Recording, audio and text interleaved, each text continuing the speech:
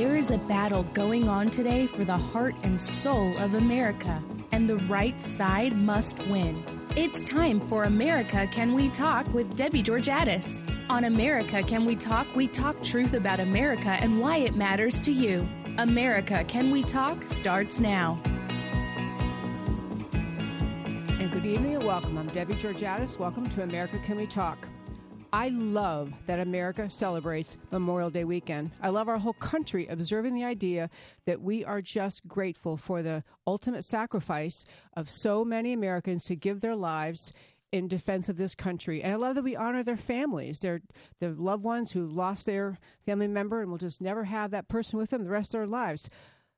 But I also think one of the most important ways to honor those who died protecting America throughout our history is to recommit with vigilance to protect the idea of America, to protect America, the America they fought for. And I want to just talk about a simple thought that was printed. I love this quote. It was from John Stuart Mill, the 19th century philosopher, who wrote in The Contest in America, he wrote this: "War is an ugly thing, but not the ugliest of things.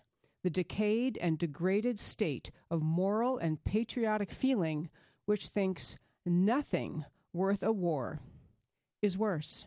A man who has nothing which he cares more about than he does about his personal safety is a miserable creature who has no chance at being free unless made and kept so by the exertions of better men than himself." In modern-day English, if you're not willing to fight, you're willing to be enslaved by the bullies of the world. And I want to talk about America today, the defense of America, where we stand, and what we need to be defending. But I want to say one more thing about battles America has fought. In every single, throughout world history, but just take American history, the course of battle has been different based on the time, the era we lived in. Just think about the movies you've seen where they depict what it was like to fight the Revolutionary War. You had soldiers lined up in lines, the uniforms on. I mean, just hideous atrocity, just line after line of people. But that's how they fought the war. That's what they did then. And then fast forwarding, I'm skipping a bunch of wars. Think about the bombers and the airplanes in World War II. And then Truman having to decide to drop the atomic bomb to end World War II. We had to deal with and figure out who our enemies were, what their goals and tactics were, and then tailor our fight to beat that. Moving forward after World War II, think about guerrilla warfare in Vietnam. We learned that it wasn't anything like the Revolutionary War, and it wasn't similar that much to World War II. We had to fight guerrilla warfare, understand how they fight, what they do, so we knew how to fight back. And even during what was called the Cold War, which was our attempt to fight back against the spread of communism, a lot of that war was about propaganda. It was about the idea that we had to instill in Americans again the clarity of thought that said socialism and communism are pure evil. They are aggressive. And our job in America is to stop that spread, to stand up for the freedom, the liberty that is inherent in America. And so we had to spend a lot of money in that war building up our supplies, our military equipment, so that we were able to essentially stand down the Soviet Union, the spread of communism. Well, today, in 2017 in America, again, the way to honor our veterans is to recognize the threats we face and how we fight back against them. And I'll just tell you, if you don't know, the biggest threat to world peace in the world today is Islamic jihadism. Or to be more precise, something I want to talk about in the next segment after the break, which is this idea called Sharia supremacism. This is the pit of the problem America faces dealing with the battles with radical Islamists around the world. We are not fighting every Muslim in this world. It's not all Muslims. But we're fighting the very large faction of Muslims, a portion of them, who embrace Sharia supremacism, a totalitarian political ideology. And that's who we're fighting. And then you think about the tactics. As we learn tactics fighting other wars, the tactics that our enemy is engaging in right now. Sharia supremacists do not think there should be any separation between religion and politics. They'd replace rule of law with Sharia law. They do not. They impose barbaric, ancient Sharia law, which crushes individual liberty, freedom of religion, freedom of speech.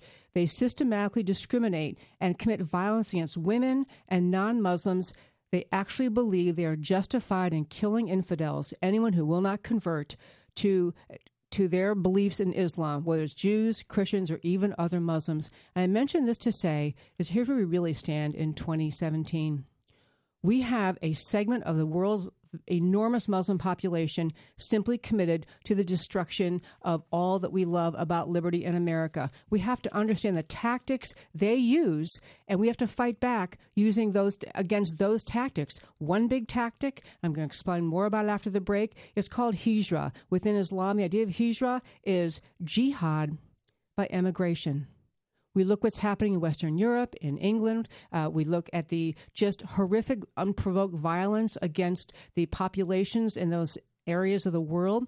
What we are seeing is their willingness and friendliness to bring in refugees has emboldened those among the refugees who think their job is to spread Sharia. The Sharia supremacist mentality is what is at work in Europe. And so our job in America is to try to prevent that from coming here, which is why President Trump's executive order needs to be closely examined and should have been upheld by the Fourth Circuit. Don't go away. Talk to you after the break.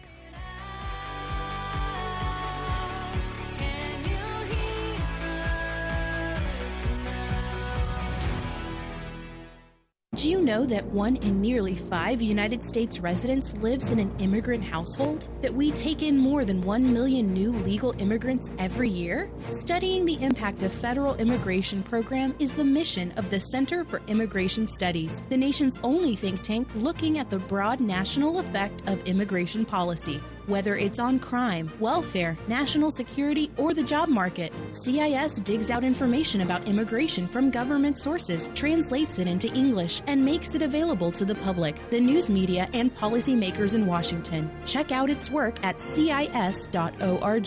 CIS makes the case for better enforcement against illegal immigration and lower levels of legal immigration in the future. Most other special interest groups pursue the opposite. The only thing standing between them and open borders is an informed public. Get informed and stay informed by visiting CIS.org.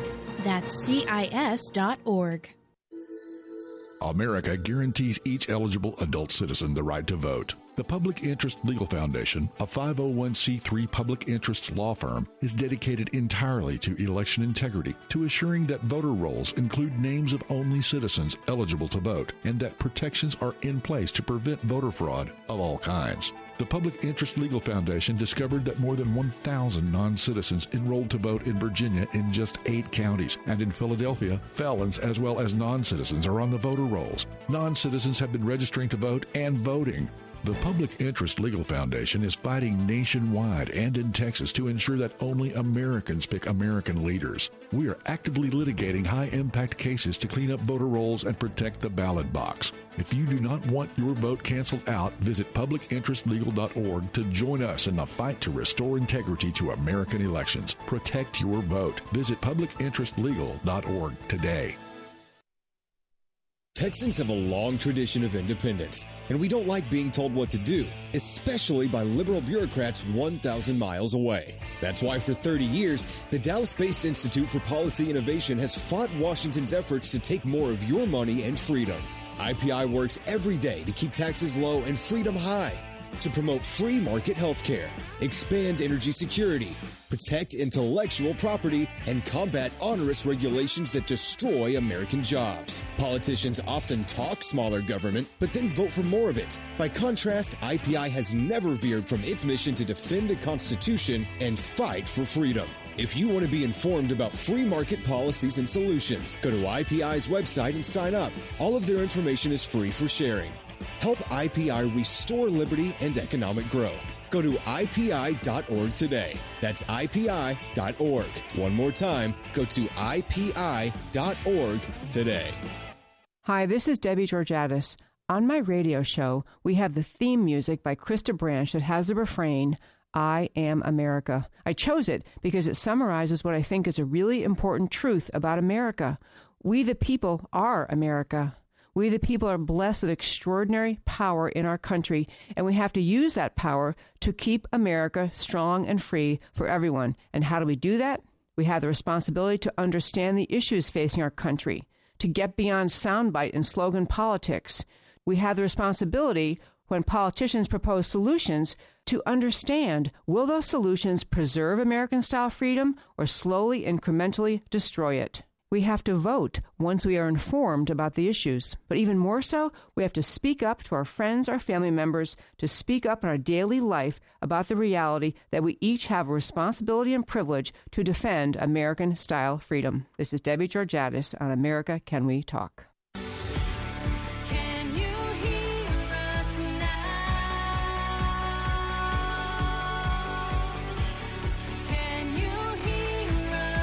And welcome back to America Can We Talk. Thanks so much for tuning in. Okay, if you're listening to our show on Facebook Live, which we appreciate you doing, we did get some messages saying the sound was too loud, and so I think we might have adjusted it. Anyway, so let us know. Keep commenting. That's great. You know, on this Memorial Day weekend, I do want to just spend a little more time talking about this really just almost impossible to overstate the importance of this idea, which is in every generation, in every era, you have to defend your country against the challenges that you face then, given who your enemy is, what their tactics are, what they're trying to do, and you have to gauge your response to that. This sounds like, okay, one of my best friends in law school used to have this expression, a PGO, which stood for a pointed glimpse into the obvious. So she'd say, oh, that was a PGO. But I mean, yes, the calibration of your response and the style response has to be tied to who your enemy is. So back to what is happening today with all of the Islamic jihadists, with the Sharia supremacists. They are pushing their way into other countries. We have people moving into Western Europe. And once they have a nucleus of people, they are engaging in, not all of them, but some of them, agitation against their host country. I could list all the countries. You've watched it with horror. We had 4 events in the last month. We had Manchester, Indonesia, the Philippines, which are not Western European countries. We had attacks in Paris and Nice and Brussels. So we watch all that in America, and we realize some segment of the Islamic population in the world does want to engage in aggressive, a conquest ideology, aggressive attack on the world. They want to conquer the world for Islam. So when you're the president of the United States and you see what's happening and you want to take the steps appropriate to defend against what you watch is happening in the world, the most logical thing is, of course, you're going to try to figure out who is coming to America, who is entering America through our immigration policies, who's entering as refugees. President Trump recognized the problem that we don't know who's coming here. We could be bringing people to America who will be the next, Manchester concert bomber, the next San Bernardino killer. And he doesn't want to do that. On his watch, he's trying to protect America. So he issued an executive order. And I would like to say, with no military experience at all, I will say that order, executive order, is a military parallel to the order, Abraham Lincoln had to give to the troops in the North.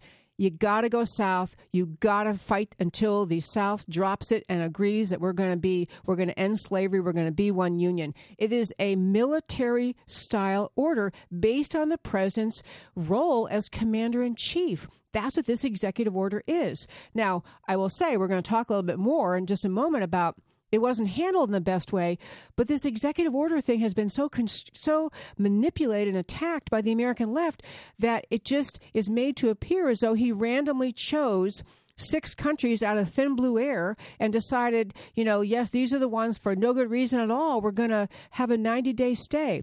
What he's trying to do, and I'm about to get to the mistake he made, but what President Trump is trying to do is say, how is it we can vet?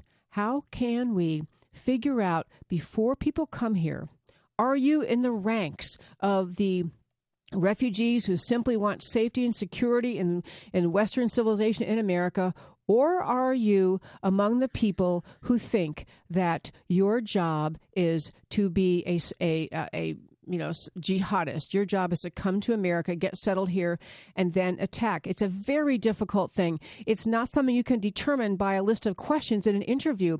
But he's saying, which many Americans and people around the world have figured out. We have to figure some way so we don't intentionally allow Islamic jihadists into America. We have to find a way to vet, which leads me to what I think was a singular mistake in President Trump's executive order. He listed countries that are genuinely the source of jihadist training. The two criteria made these countries make the list. One was they have a lot of jihadist training camps there. And number two, they have a very disorganized, unreliable government, and therefore no ability to find out from that country, who is this person? What's his history? They have no way to find that out. So in an attempt to protect America from not having a Manchester, not having a Brussels and Nice and Paris and all that's happening in Western Europe, he's trying to say, let's put a halt. I think, though, the second, and this is, the second problem was, I think in this executive order, President Trump got so bullied by the left that he did not want to identify that, yes, we're actually concerned about Islamic supremacists. In fact, statements from his administration, the Trump administration, were like, this has nothing to do with Islam. What do you mean? It's nothing to do with Islam. Folks, of course it is. Of course it is. It's not all Muslims, but it is the faction of Islam that has become, whatever term you want to use, radicalized, inspired, believing as Sharia supremacists. They have the right to inflict their will on others. It's a very difficult thing to vet for. It's a thing that would require searching the records of who these people are, and who are their connections, and where they go to school, and what mosque do they go to, and what did they teach in that mosque. It's a tough thing, but this is the nature of the battle in the world today. You can either say all immigration's done, or you can say, somehow or other, we're going to vet these people. I want to say, as my lawyer background kicking in, a couple other things to keep in mind about the absurdity of the fact that right now where this sits is the entire Fourth Circuit, Federal Circuit Court of Appeals, has ruled that Trump cannot enforce the executive order he drafted related to vetting. And let me tell you at least three reasons that is a completely unjustifiable. And by the way, Kirby Anderson, my roundtable and friend, and is here today, and he's nodding along. He wants to chime in a minute. I just want to tell you three impossibly important things to keep in mind about this order. Okay, number one, the president has, under federal statutory law, 100% discretion to decide who comes here and who doesn't, to suspend any class of visas for any reason whatsoever. He could say, no one can come here who's ever worn a purple shirt on a Tuesday. He can say that. He has that authority. Number two, there's a Supreme Court precedent on point, which says exactly that the judiciary cannot question the motives of a president's immigration order. The case is called Mandel. I mean, what I'm getting at is, folks, this is a Fourth Circuit, a judiciary that has decided on political grounds they don't like this order. It sounds mean. It sounds like we're picking on Muslims.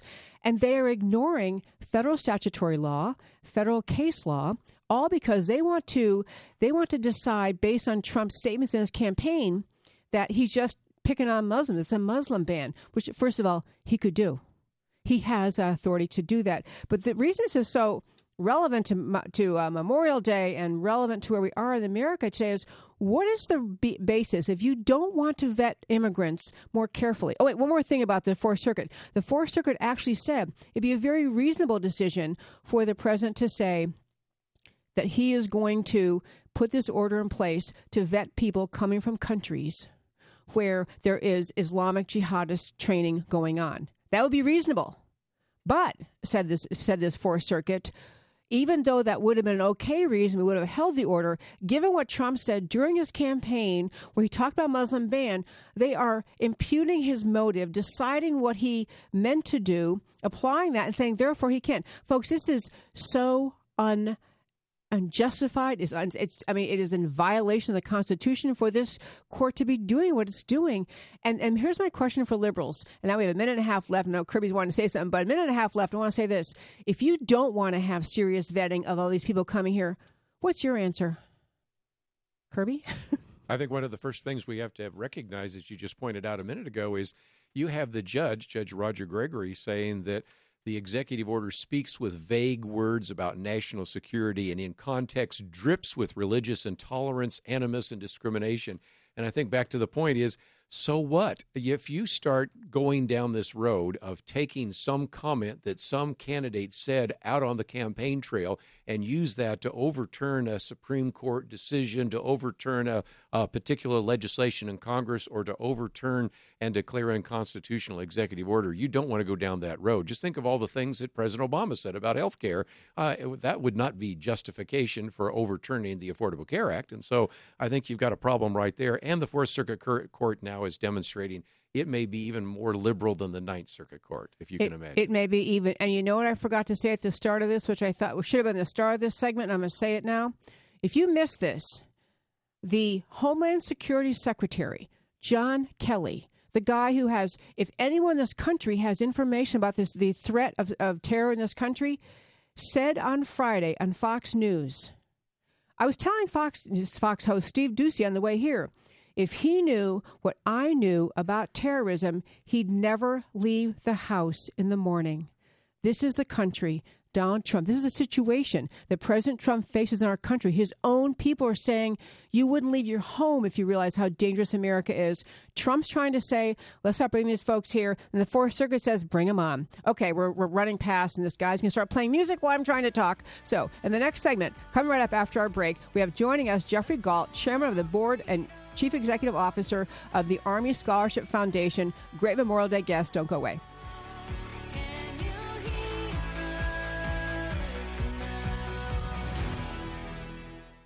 If there's one thing the conservative movement needs, it's a leader. And we have one, the Heritage Foundation. Hi, I'm Debbie Georgatos. Heritage gets in the trenches on Capitol Hill. They promote principled solutions directly to lawmakers in Washington, and unlike politicians, they don't waver or compromise. But they're not a Washington institution. There are nearly 500,000 Heritage members and supporters in America, and they're on a mission to grow that number and build the conservative base. You can become a Heritage member by going to joinheritage.org today.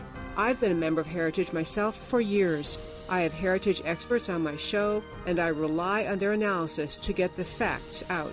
As a member, you'll get updates from Heritage Foundation on the fight for conservative solutions to America's challenges. Plus, you'll receive exclusive invitations to conservative events where you live. So join the growing movement. Find out more at joinheritage.org. That's joinheritage.org.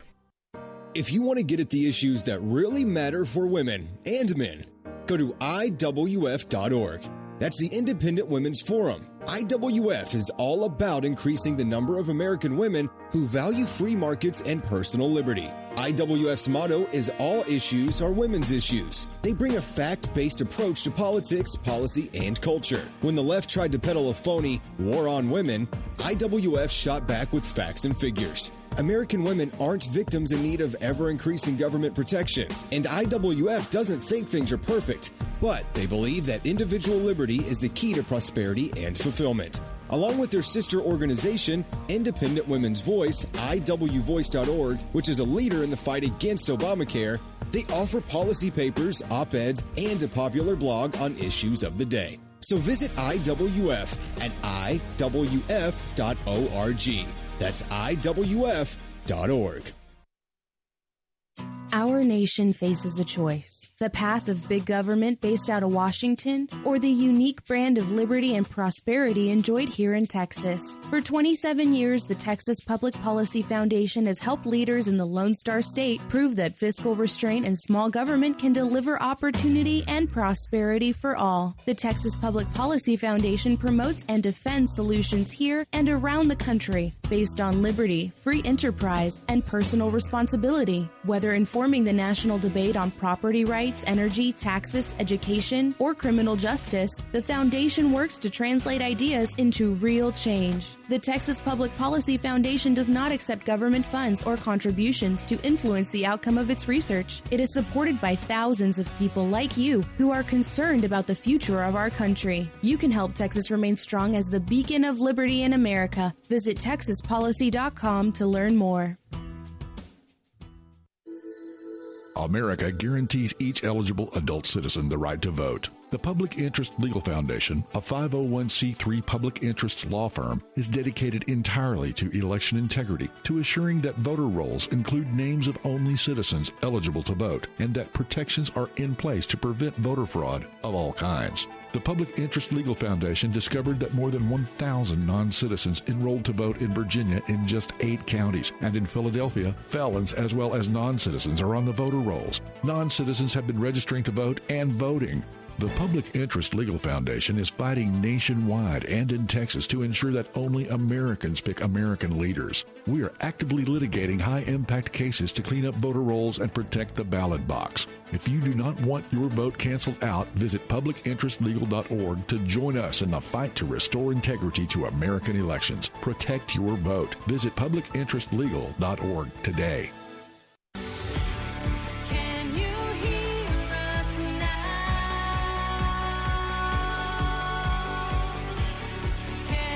And welcome back to America Can We Talk, and thank you so much for tuning in. And I hope that you are enjoying your Memorial Day weekend. Maybe you have the day off from work tomorrow, and I hope you find something special to do tomorrow to, beside relax, of course, but to enjoy and really honor what Memorial Day is all about. And we are honoring Memorial Day on America Can We Talk. We have a guest in studio tonight who is, and I mentioned before the break, Jeffrey Gault, and he is chairman of the board and chief executive officer of an organization called the Army Scholarship Foundation. And very quickly, he's a retired soldier, was in the Army, served 2 deployments in the Middle East, and several other deployments also, including serving in Desert Storm. But now he works with the organization called Army Scholarship Foundation. I talked to him about it actually at a meeting we were at recently, and I invited him to join me. So first of all, good evening. Welcome. Well, thank you, Debbie. It's a pleasure to be here.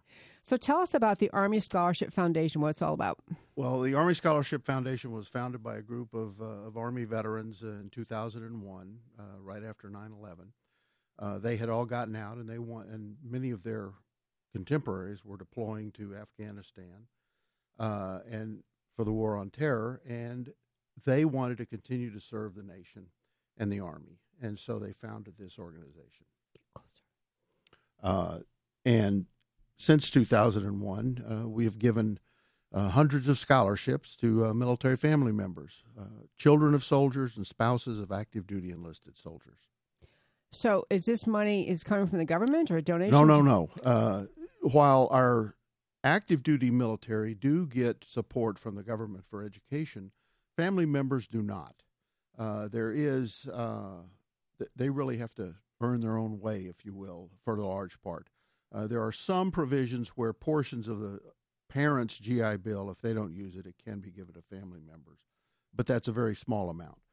So they're not supported by the government. So these are young people who, some of them lost a parent in Iraq or Afghanistan, wherever they were in battle. And some may have an injured parent who's not able to work and earn income. Is that right? Yes. And so you're finding a way to send these young people off to college to kind of support the families of these veterans. Yes, and the need is very, very great. They suffer significantly income-wise because of the frequent moves and the deployments.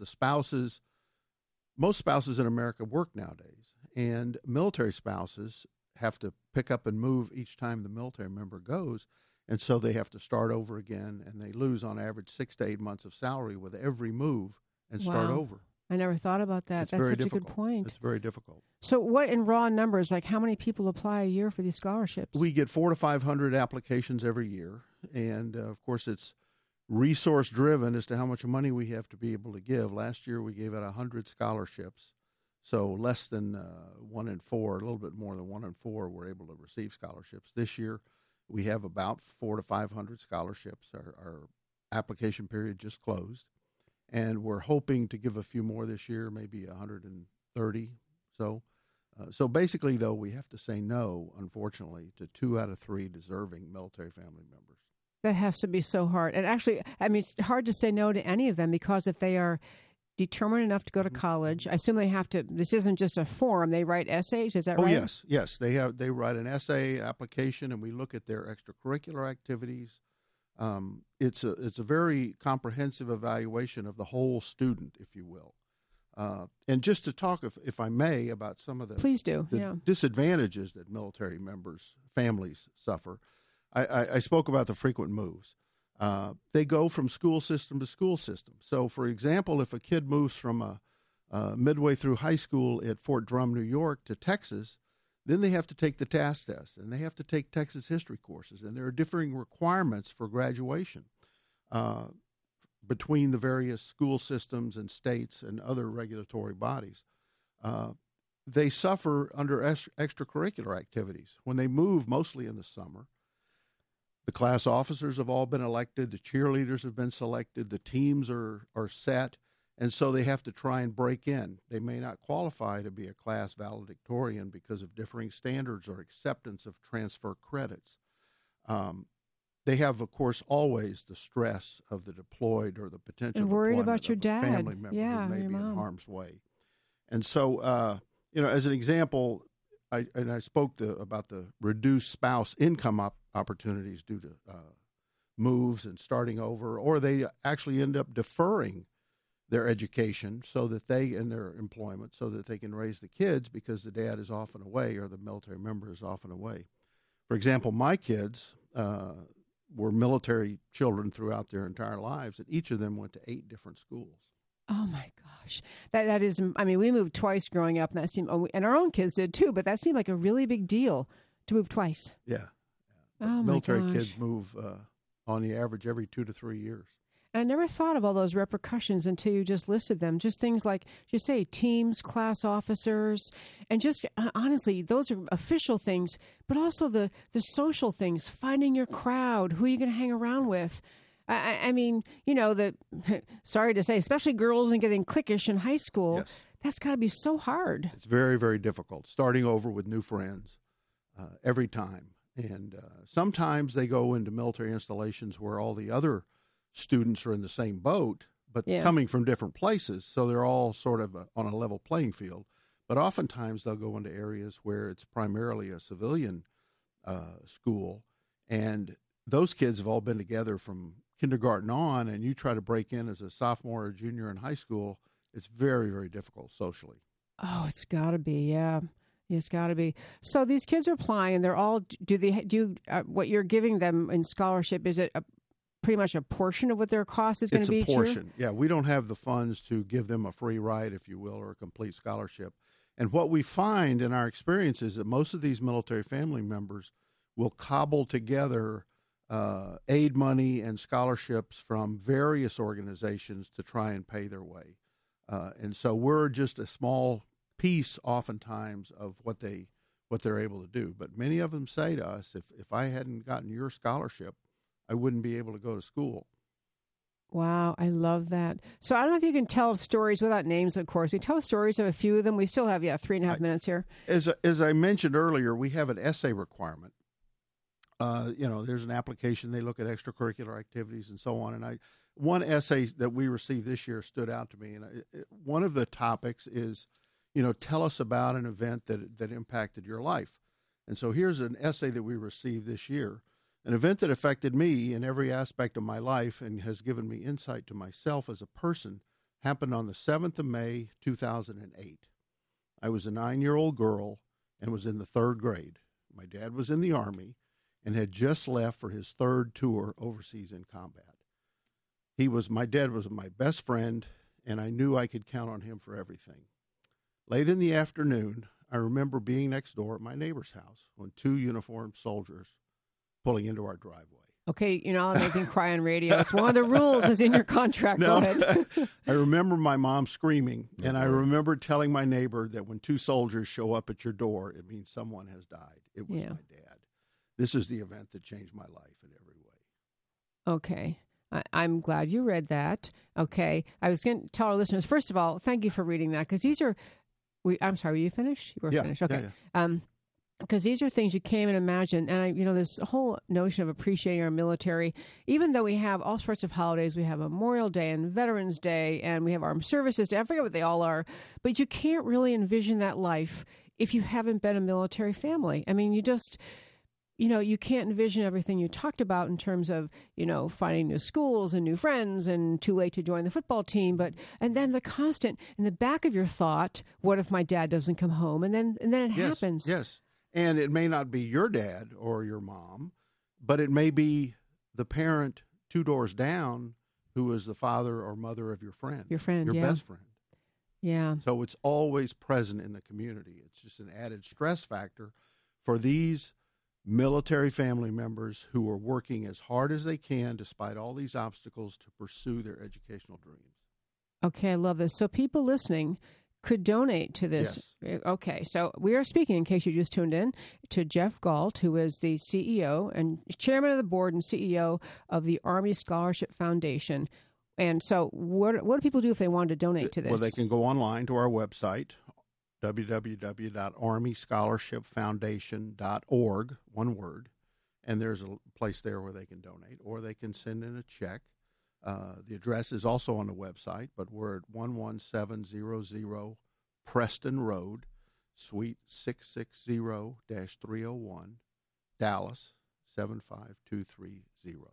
Okay, God bless you guys for doing this. Honest to goodness, the Army Scholarship Foundation, we only have a few seconds here, but maybe I'm not remembering this correctly. Didn't you tell me that with this organization, nobody's paid? Is that right? Nobody is paid. It's an all-volunteer organization, very different from many of the military-related nonprofits that you see, because some of those come under scrutiny. Jeffrey Gault, thank you for coming in tonight so very much. This is Debbie Georgatos and Kirby Anderson, my roundtable of one. America, Can We Talk? We'll be right back after the break.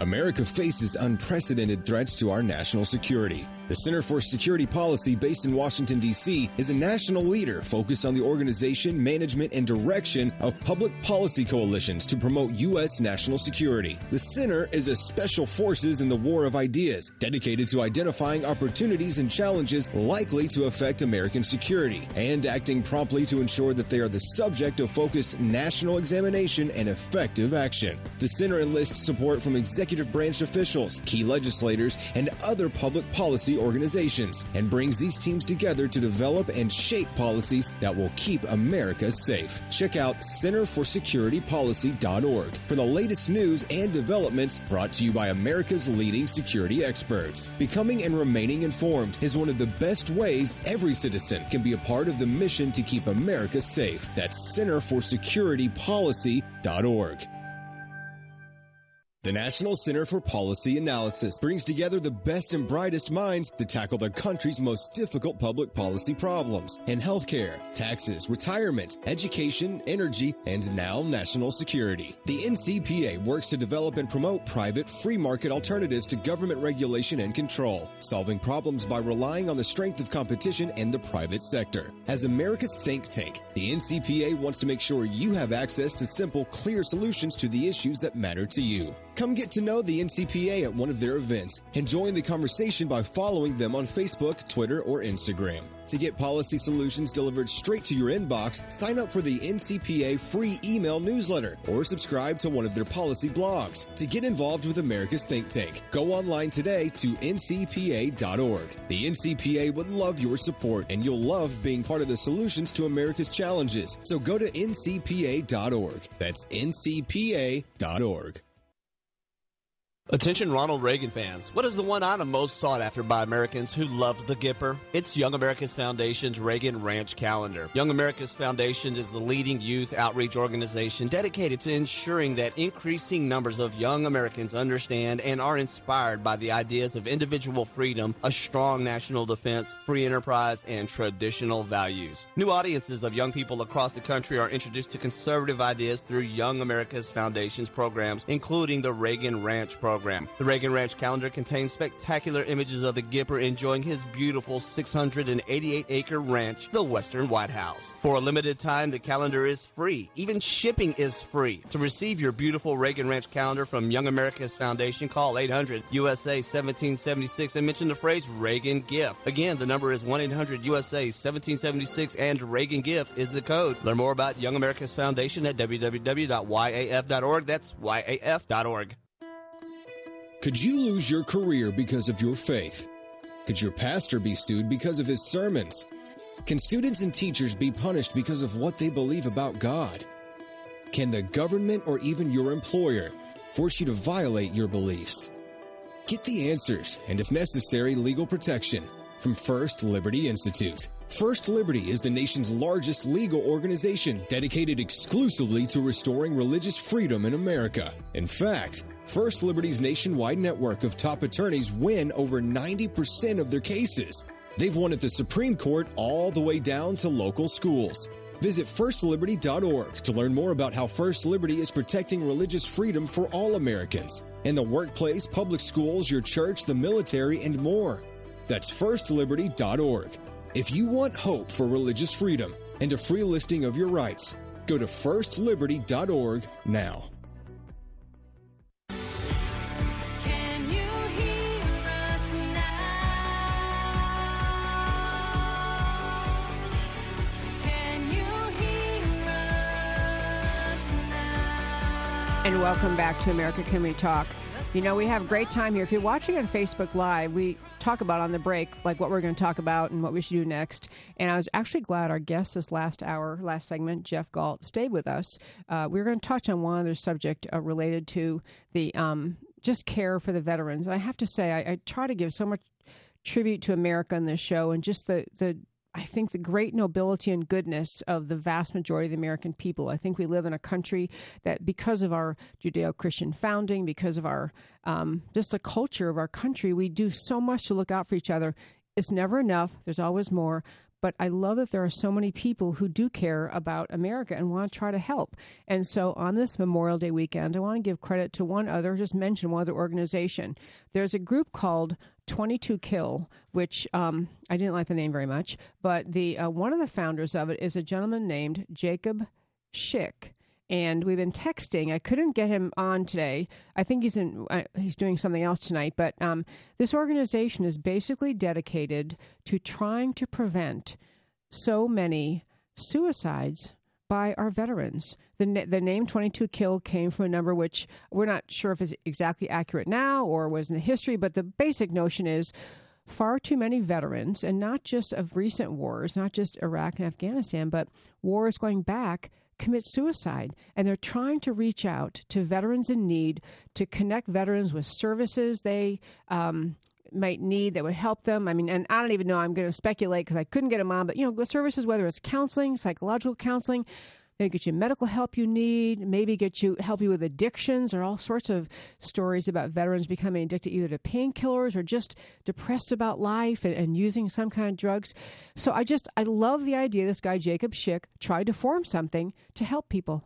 Oh, and one of the things I think is so incredible, if you post this on your website, is they have a ring that they put on their index finger, because that would be the finger that you might use to shoot yourself. And so they have done that. Of course, there are all sorts of events taking place. Even in my own church, they're going to be doing 22 push-ups. They're going to try to get 2,200 people doing 22 push-ups just as a way to support them. They've also got a luncheon there for all the vets as well as first responders. And you have Congressman Sam Johnson there and a variety of other things. So anything we can do to help our veterans, especially on this Memorial Day, I certainly wholeheartedly support that. And I really think you're going to post this on your website, aren't you? Because yes. Jacob Schick, he was on Channel 8 the other day, and he's just got a phenomenal ministry and outreach for all sorts of individuals, telling these guys, you really are valuable. I went and fought for your freedom and for your ability to live in this country. Yep. And this story, this Jacob Schick, he tells, first of all, the name 22 Kill, the quick summary of what they try to do, they describe as a global movement created by veterans with a mission to raise awareness of veteran suicide, mental health issues such as PTS, educate the public about current veteran-related topics, recruit veteran advocates, a.k.a. battle buddies. Someone just to talk to you maybe, who knows what you've been through. So this guy, Jacob Schick, said he was going to he has some story about him going to 7-Eleven and someone asked him for money, appeared to be a veteran, and he gave him some money.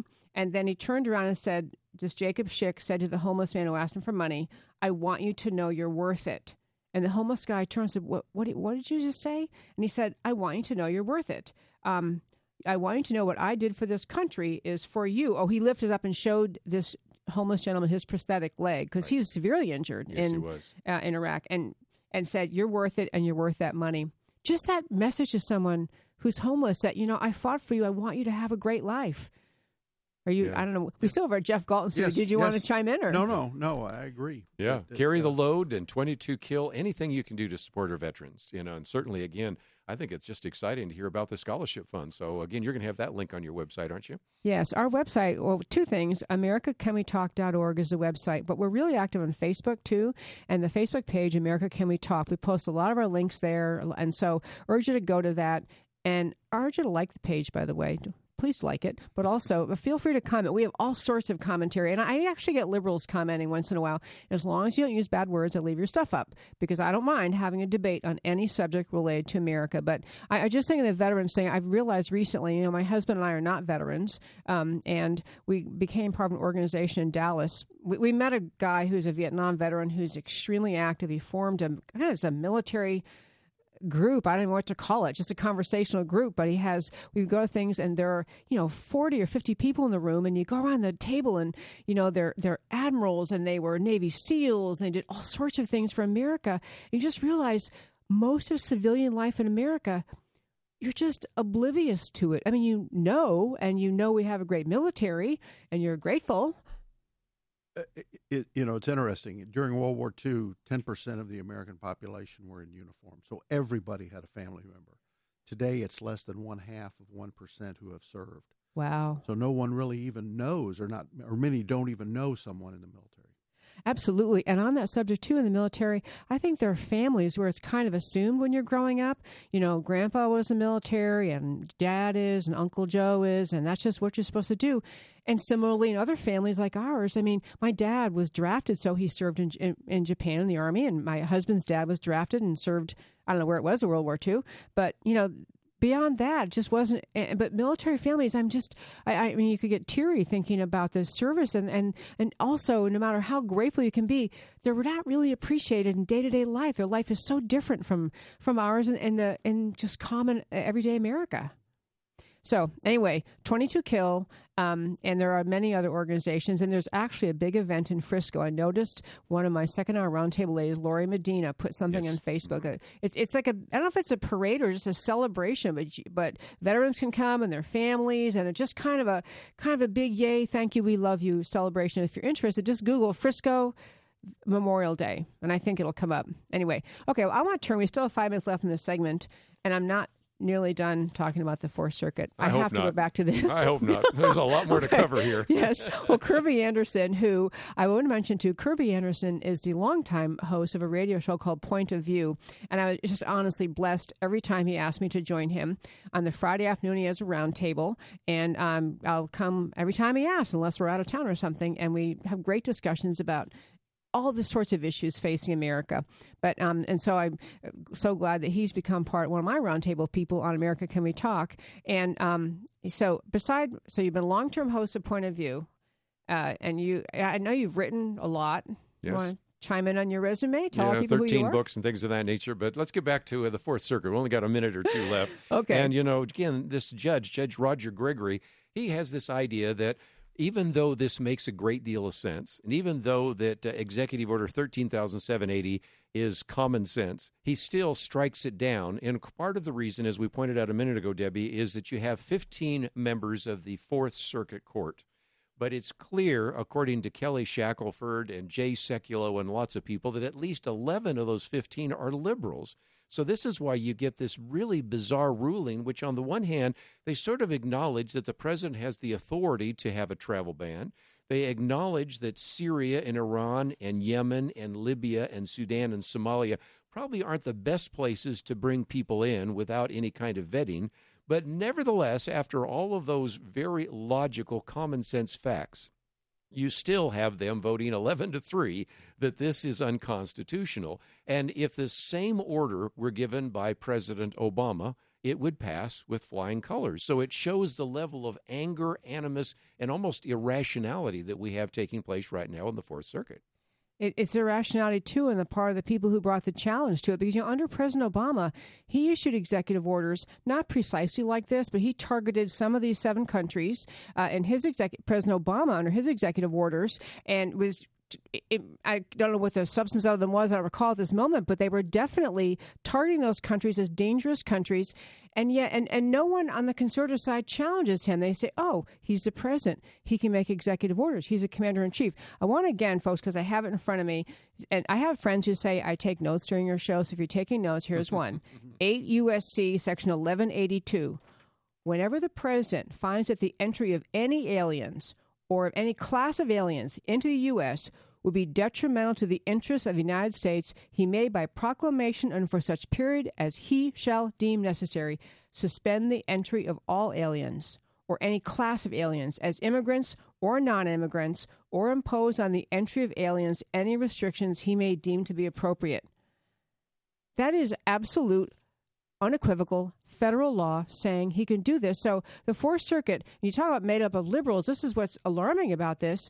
It's a very political call. It's this court deciding we don't like President Trump. And I mean, there's so many ways to fault this decision, but one is they say he's engaging in religious discrimination. And these people who can't come here temporarily under his order are not United States citizens.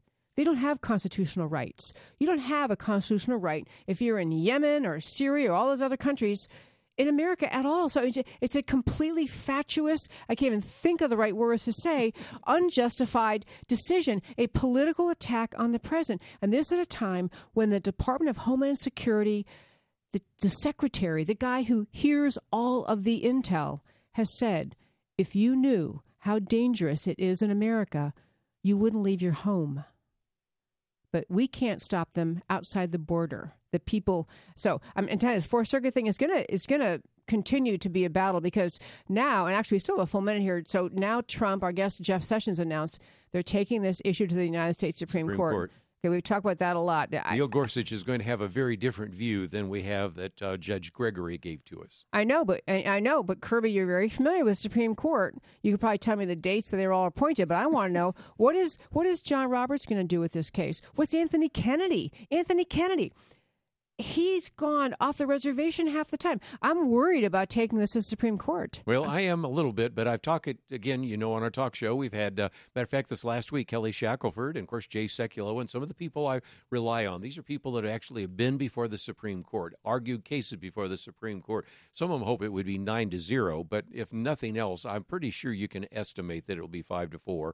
Hopefully it'll be 6-3, 7-2, but we'll see. You think they'll uphold the order? I don't see how you could. I mean, the United States Constitution, as Hans von Spassky said just the other day, commits the power to make foreign policy, including the decision to permit or forbid entry into the United States to the President of the United States. It doesn't give that power to the Fourth Circuit. It doesn't give that power to the Ninth Circuit. And frankly, given the constitution of the court right now, if we can't get a 5-4 decision out of this court, the end of the republic is near. The Because rule this of one law is pretty still. will be over if we cannot get this overturned. I'm Debbie Georgatos. It's America Can We Talk? I have Kirby Anderson here on my roundtable. And in our second hour, we're going to talk about Secretary of State Tillerson not having Ramadan at the State Department. Who knew? Don't go away. Well,